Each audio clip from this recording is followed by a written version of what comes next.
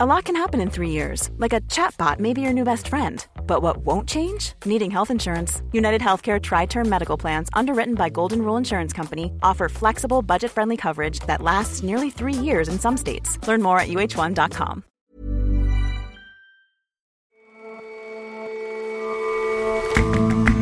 Hello and welcome to The Intelligence on Economist Radio. I'm your host, Jason Palmer. Every weekday, we provide a fresh perspective on the events shaping your world.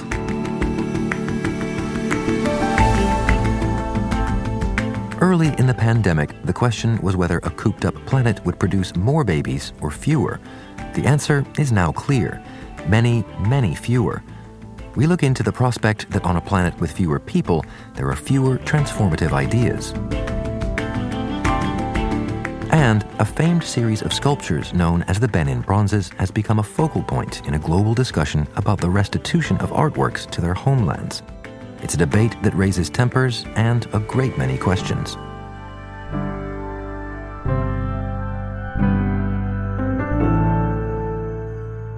First up, though,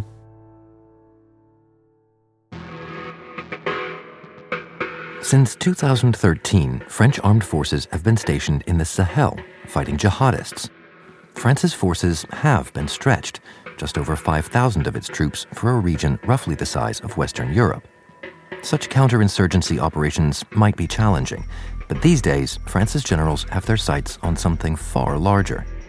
In the forests and the plains of the Champagne-Ardenne region, the armed forces are beginning to prepare for the return of a major conflict. Exercise Orion, a giant drill planned for 2023, will involve the full range of French military capacity on a scale not tested for decades. The spectre of high-end war is now so widespread when you talk to military analysts that there's an acronym for this scenario, HEM, which stands for, the English translation is a hypothesis of a major engagement. Sophie Petter is our Paris bureau chief. And it's really a seismic shift, I would say, for French forces, because if you think back 30 years ago, most of them were involved in overseas operations in peacekeeping. And over the last decade, it's been a question of counter-terrorism or counterinsurgency. Most of that's either been in Operation Barkhane in the Sahel, or even a counter-terrorist operation called Operation Sentinelle in France itself. But last year, the head of the army, General Thierry Burkhardt, presented a strategic vision for 2030, so looking ahead to the next decade. And in it, he described and outlined the need for the army to prepare for high-intensity, state-on-state conflict. And he had this line, which was very striking. He said, the return of a major conflict is now a credible hypothesis. And is it? Is that something that France needs to be worried about? Well, General Burkhardt seems to think so. We interviewed him recently, and he told us that we absolutely have to prepare for a more dangerous world. Il faut absolument, bien évidemment, qu'on se prépare à la dangerosité du monde, parce que c'est les armées qui devront gérer cette dangerosité-là. This requires what he calls a hardening of the land army. If you take, for example, the French operation in the Sahel, they have 5,100 soldiers out there. But the future operations that they're planning for now could involve something between 8,000 or 25,000 soldiers. So it's really a huge change of scale. And General Burkhardt said that it's going to require a number of reforms, from more demanding and selective recruitment into the army in the first place, more investment in modern equipment, much simpler organizational structures so that the army can be more nimble and more efficient, and a tougher training regime in order to prepare the land army for major conflict. The military staff have set up 10 working groups that have been looking into scenarios and cover everything from munitions shortages to even the resilience of society, whether or not citizens would be ready to accept levels of casualties that we really haven't seen since probably World War II. And who is the imagined enemy here? Where is France anticipating conflict flaring up? They're not named, the presumed opponents, although if you ask analysts, the obvious ones would be possibly Russia, possibly Turkey, possibly a North African country somewhere in the eastern or southern Mediterranean. But already, if you look at where the French keep their forces overseas, they're already in some ways stretched and being pulled in several directions. If you look at their contribution to NATO battle groups, for example, stationed in Poland and the Baltic states, the French have sent troops to eastern Estonia. They're also operating in the eastern Mediterranean. You remember that France and Turkey clashed at one point just off the coast in Libya. They have done in Cyprus. And on top of that, France is involved in the Indo-Pacific, where it has a steady naval presence in the area and regularly sails through the South China Sea. So that is a question of choices. And we also interviewed France's Chief of Naval Staff, Admiral Pierre Vendier, who said ultimately it's a question of priorities, and those priorities have to come from the politicians. And so is France on track to make the reforms that are necessary to handle the kind of conflicts that we're talking about here? If you look at the defence budget, there's been a significant increase from about 2019 all the way through to 2025. By 2025, there will be an increase in the budget to 50 billion euros, which will be more than 40% up on the level in 2018. So it is a significant increase. Analysts outside the military staff recognise that for the first time there is this real match between the ambitions and the monies allocated.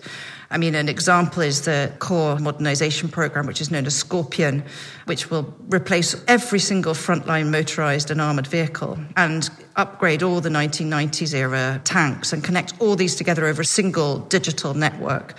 And the first brigade should be ready by 2023. So I think there is a feeling that the French are now putting the money into defence in a significant way, into modernisation, and it takes their entire budget over the 2% of GDP requested by NATO. And so it's just a matter of spending, the hardware, the kit, the technology. Well, it's interesting. It's not quite as simple as that, because if you look at the difference between the French upgrade programme and the British, what's striking is that the British are focused much more on a tech-heavy vision of future war, whereas the French are concerned more with the actual boots on the ground. And if you look at the cuts, for example, France is keeping 60% more soldiers than Britain plans to, and 50% more tanks. On the other hand, it's been relatively slow to do things like arm or even acquire drones, and there are some concerns that it's falling behind on the automation on the battlefield. When you talk to French officers, they are a little bit more sceptical than British or American ones about how far technology will or even ought to transform the battlefield. La technologie, elle est jamais efficace à 100%. General Burkhardt told us, technology is never 100% effective. Et qui impose pour les soldats de l'armée de terre de toujours être capable, in fine, de combattre de manière dégradée. C'est-à-dire, and soldiers need to be able to operate in an environment where their technology is degraded and it doesn't work anymore. Of course, it doesn't mean that France is not doing anything in the new domains of war, things like space or cyber. Last year in September, France's Air Force became the Air and Space Force. They are investing and looking into those domains, but I think importantly, it's a question of where they put the priority and how far they want to let technology drive the vision of future war. How does all this modernization and beefing up fit in with how France will be working with military partners? In all of their scenario plannings, they assume that they're working alongside allies of some sort. And that could be NATO, that could be the Americans. And all that, of course, raises the question of how far those sorts of scenarios mesh with President Macron's political ambitions to create European defence. This is this sort of ongoing question about whether or not his vision is a complement to NATO or a sort of rival to it. But those are questions that the end of the day are for the politicians, and what we've been looking at is really how the military and the military chiefs are preparing themselves to be able to put their troops into battle in case of a major conflict. Sophie, thank you very much for your time. Thanks, Jason. It's a pleasure.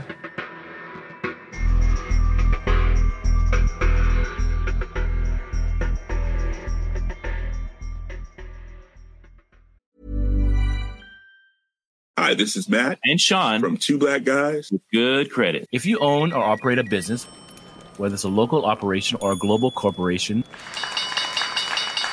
partnering with Bank of America could be your smartest move. By teaming with Bank of America, you'll enjoy exclusive digital tools, award-winning insights, and business solutions so powerful you'll make every move matter. Position your business to capitalize on opportunity in a moment's notice. Visit bankofamerica.com/bankingforbusiness to learn more. What would you like the power to do? Bank of America, N.A., copyright 2024.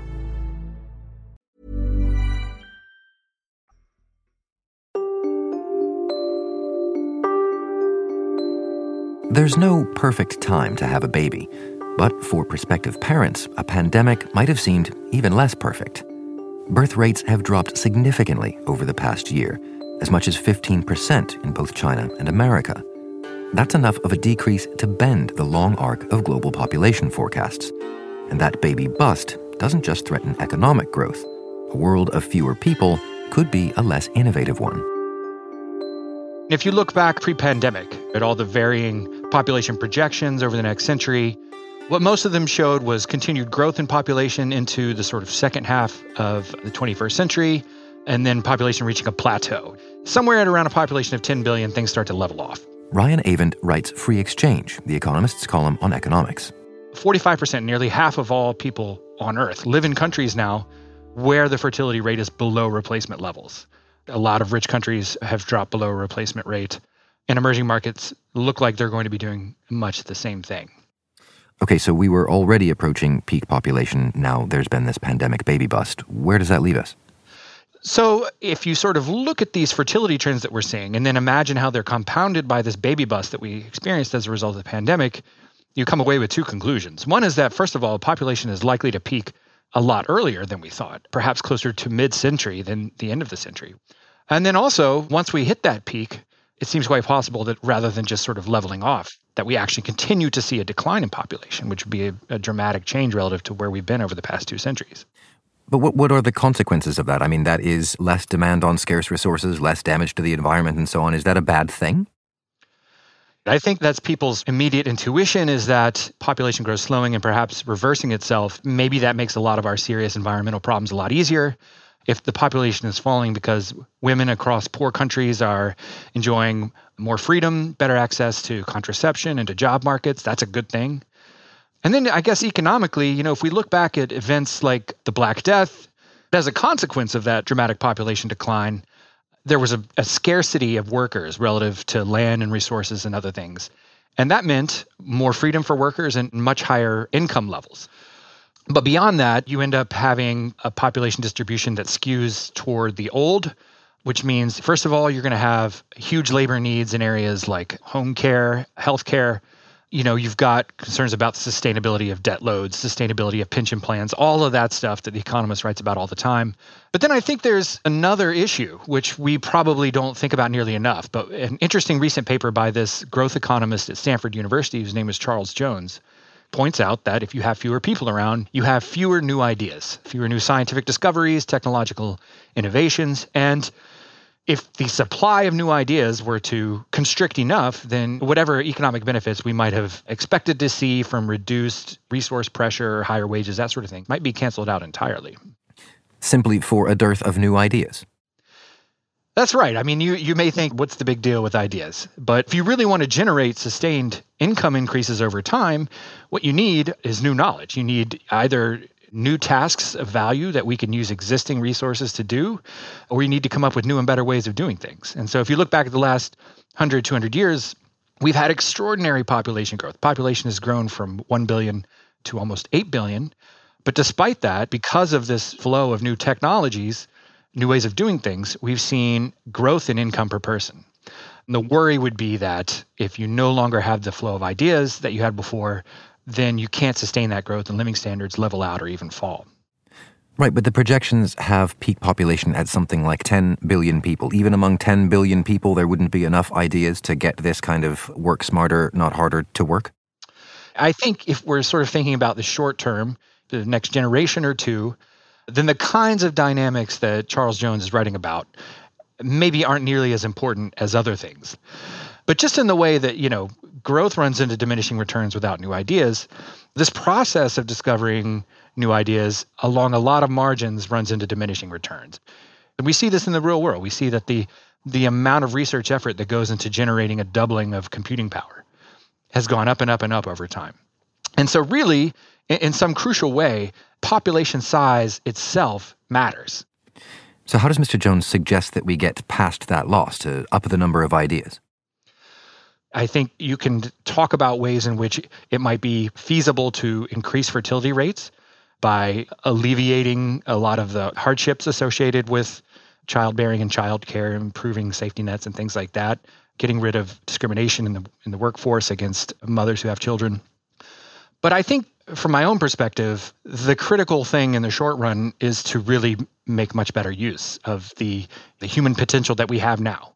Part of what that means is not cutting back on education budgets, not cutting back on research budgets, but also looking out at the world and seeing, well, we have almost 8 billion people. That is just a massive amount of brain power and potential creative energy there. If only we were doing more to allow all those billions to reach their full potential. It's an interesting thing to think about, the species being at this sort of point in our history, this critical point, where our decisions really have a significant effect on what it all ends up meaning and where we are, millennia down the road.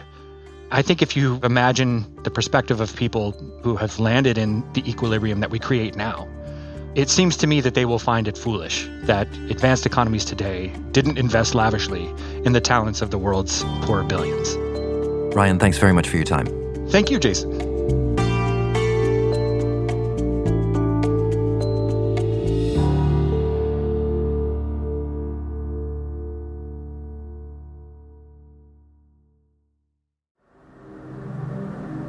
For decades, countries that lost cultural artifacts in times of war and conflict have been campaigning to get them back. Attention has particularly focused on the Benin bronzes, intricate metal plaques and sculptures. Many were taken by the British at the end of the 19th century in what is now Benin City in Nigeria. They were scattered in museums and collections across the world. Now, some might at last be going back.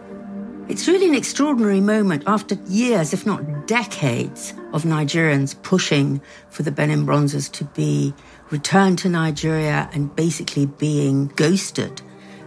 Things are really on the move. Fiammetta Rocco is The Economist's culture correspondent.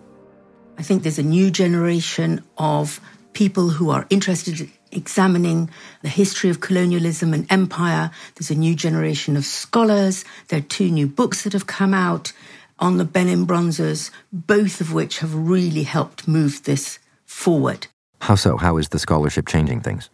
So last November, Dan Hicks, the curator at the Pitt Rivers Museum, brought out a book called, quite controversially, The Brutish Museums, in which he examined the manner in which the Benin bronzes had been seized. And now Barnaby Phillips has written another book that adds yet more context to the whole story of the Benin bronzes. Both books demonstrate beyond doubt that they were seized as military booty in circumstances that would now really be described as the unlawful destruction of cultural heritage by the UN Security Council.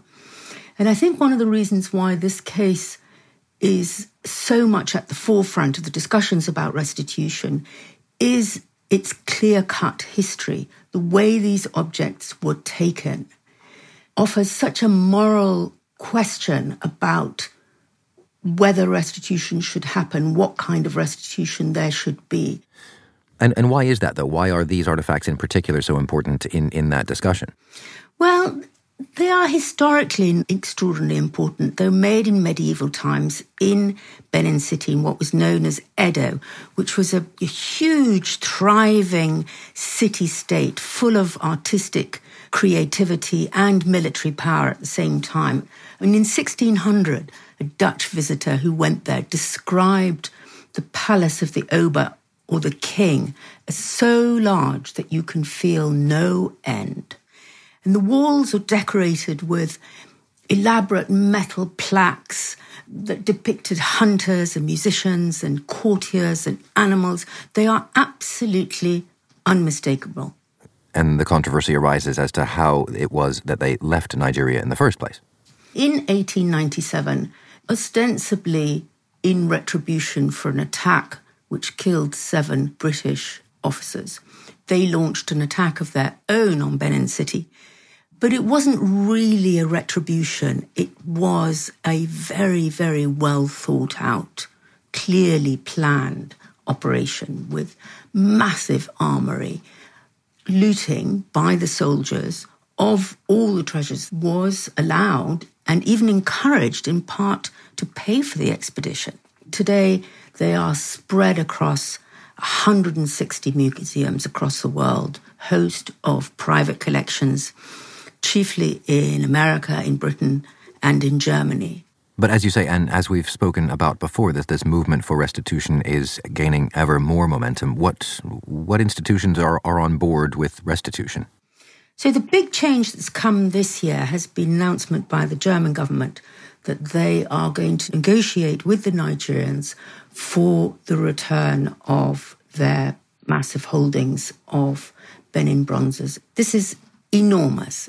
There are other institutions that have been looking at this very, very carefully. At the end of March, Aberdeen University in Scotland became the first place in Britain for over 50 years to announce that they were going to send their Benin bronze back to Nigeria. I think that where we're going to see the earliest moves on this score are going to be in British and American museums that have small holdings. That, of course, leaves the British Museum, which has the single biggest holding in the world, almost 1,000 pieces. But the British Museum and the Victoria and Albert Museum in London would require a change in the law for the restitution of these pieces. And so far, they have kept quite stum about what they're going to do. And when we've talked about restitution before, it's not a very straightforward question. There are risks as well. I think that's absolutely right. I mean, there are different views even within Nigeria itself. You know, on one hand, you have the governor of Edo State who has commissioned Sir David Adjaye, the architect of the Smithsonian African American Museum in Washington, to build a new museum and educational facility in Benin City. But there are also many people in Nigeria who think that perhaps this money should be spent on hospitals or on schools. So there are competing visions. What's interesting is how far we've come already. And I think that moral momentum is not going to go away. Fiammetta, thank you very much for joining us. Thank you, Jason.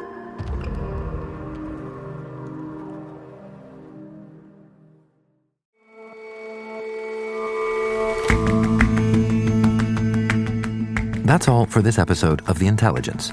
The show's editors are Marguerite Howell and Kim Gittleson. Our senior producers are Chris Impey, Hannah Marino, and Sam Colbert. Our producers are Stevie Hertz and William Warren, and assistant producer Jason Hoskin. Our sound engineer is Daniel Lloyd Evans, with help this week from Sol Rivers, and our trainee is Abisoye Oshindairo. We'll all see you back here on Monday.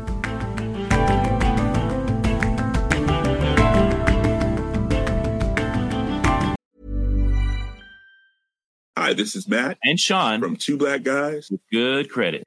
From a local business to a global corporation, partnering with Bank of America gives your operation access to exclusive digital tools, award-winning insights, and business solutions so powerful you'll make every move matter. Visit bankofamerica.com/banking for business to learn more. What would you like the power to do? Bank of America, N.A., copyright 2024.